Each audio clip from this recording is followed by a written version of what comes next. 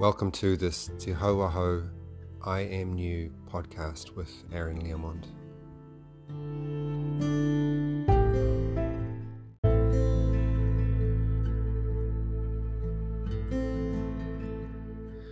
So this is the perfect opportunity now to talk about the journey into Reiki mastery. To be a Reiki master speaks to the mastery of the energy and your ability to understand that the energy is all around us. It is around us, it is inside of us, it is part of who we are. Now, as I've already spoken about my journey into Reiki 1 and Reiki 2 with two different masters, my pathway into the Reiki master journey came when I was working full-time as a healer and a reader through a healing centre in St Kilda in Melbourne.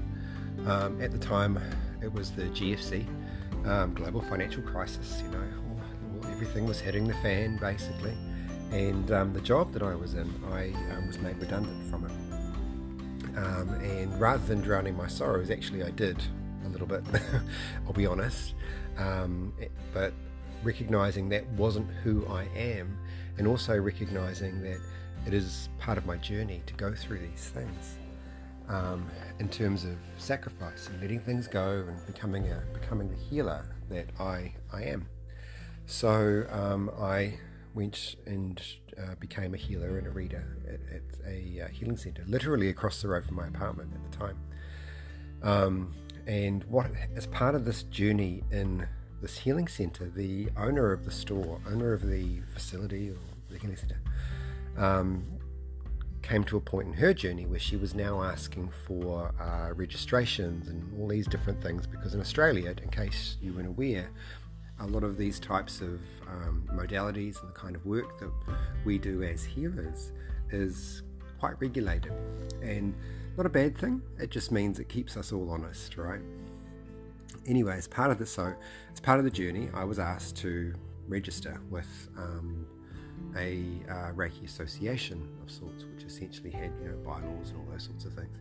Anyway, their request to me was to discover my lineage. Now, I was aware of what the importance of the lineage and the journey back to Usui and so forth, but I never really considered it for my Reiki 1 path. So in this journey to register as a Reiki 2 through the association, I had to give them all of my lineages from my two masters. Now, through this journey, I spoke to Cheryl, my Reiki 1 master, and she told me that her master was Mary Shaw.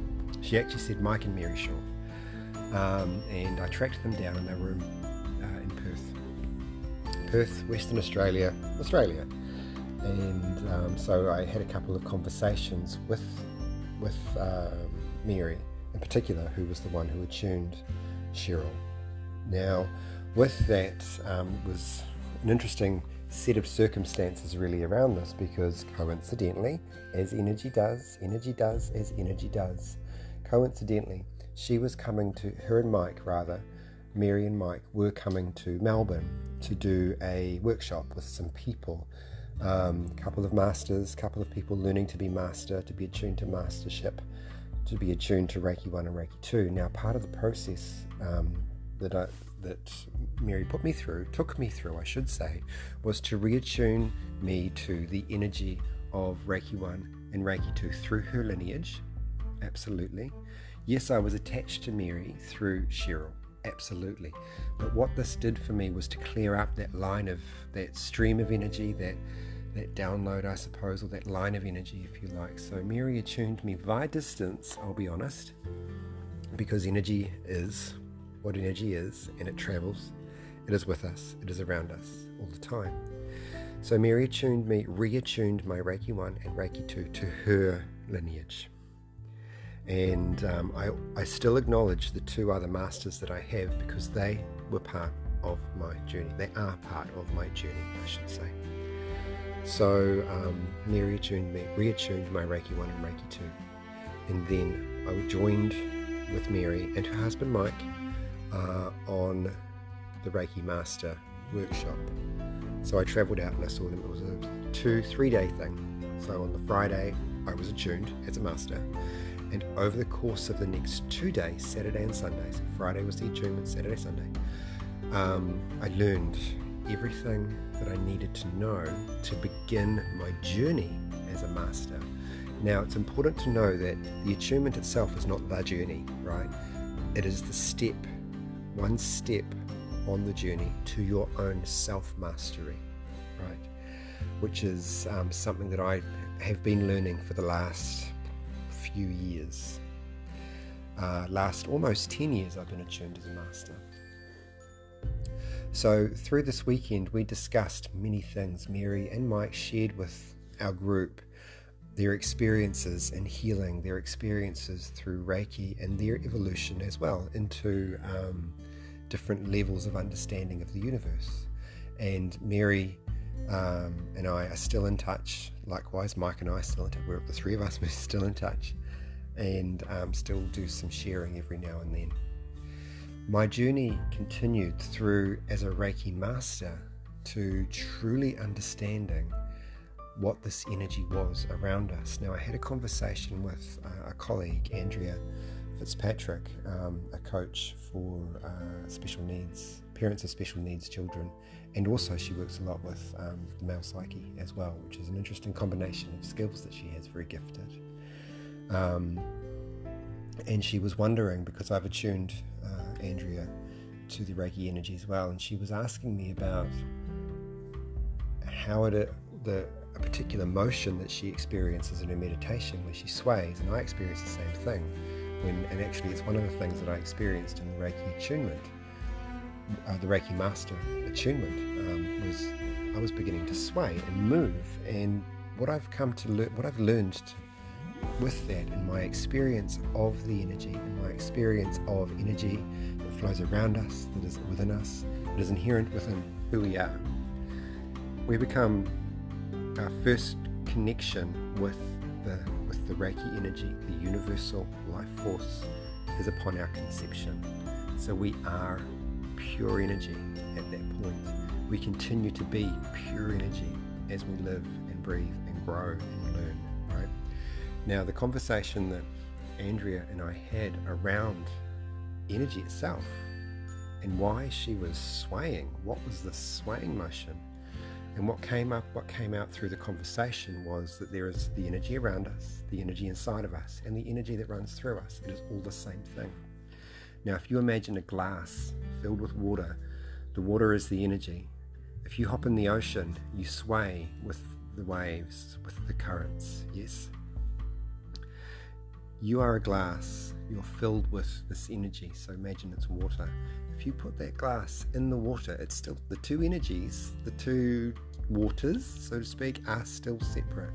But if you let the glass go, it will begin to move with the energy, with the water that surrounds it, right? In time, the energy that's inside of you becomes in sync with the energy outside of you. So the life force inside of you becomes in sync, synchronizes with the energy outside of you.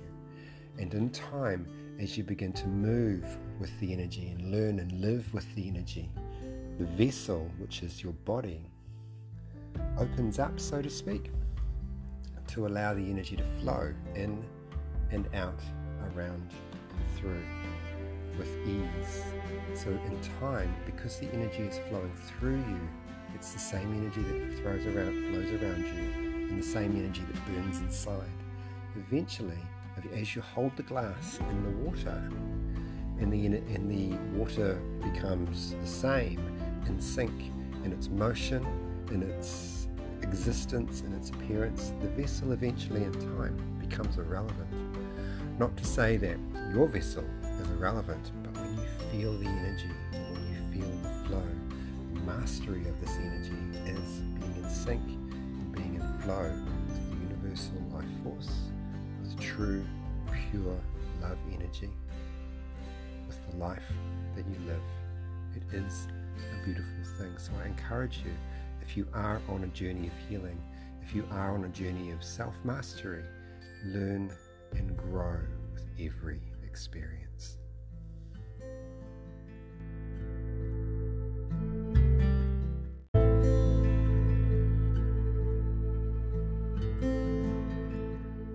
So thank you for listening.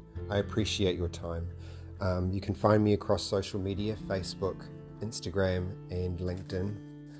Also, I have my website, coastlinecoaching.co.nz, for programs and different supports that I offer across the board, from psychic readings, healings to coaching services and so forth.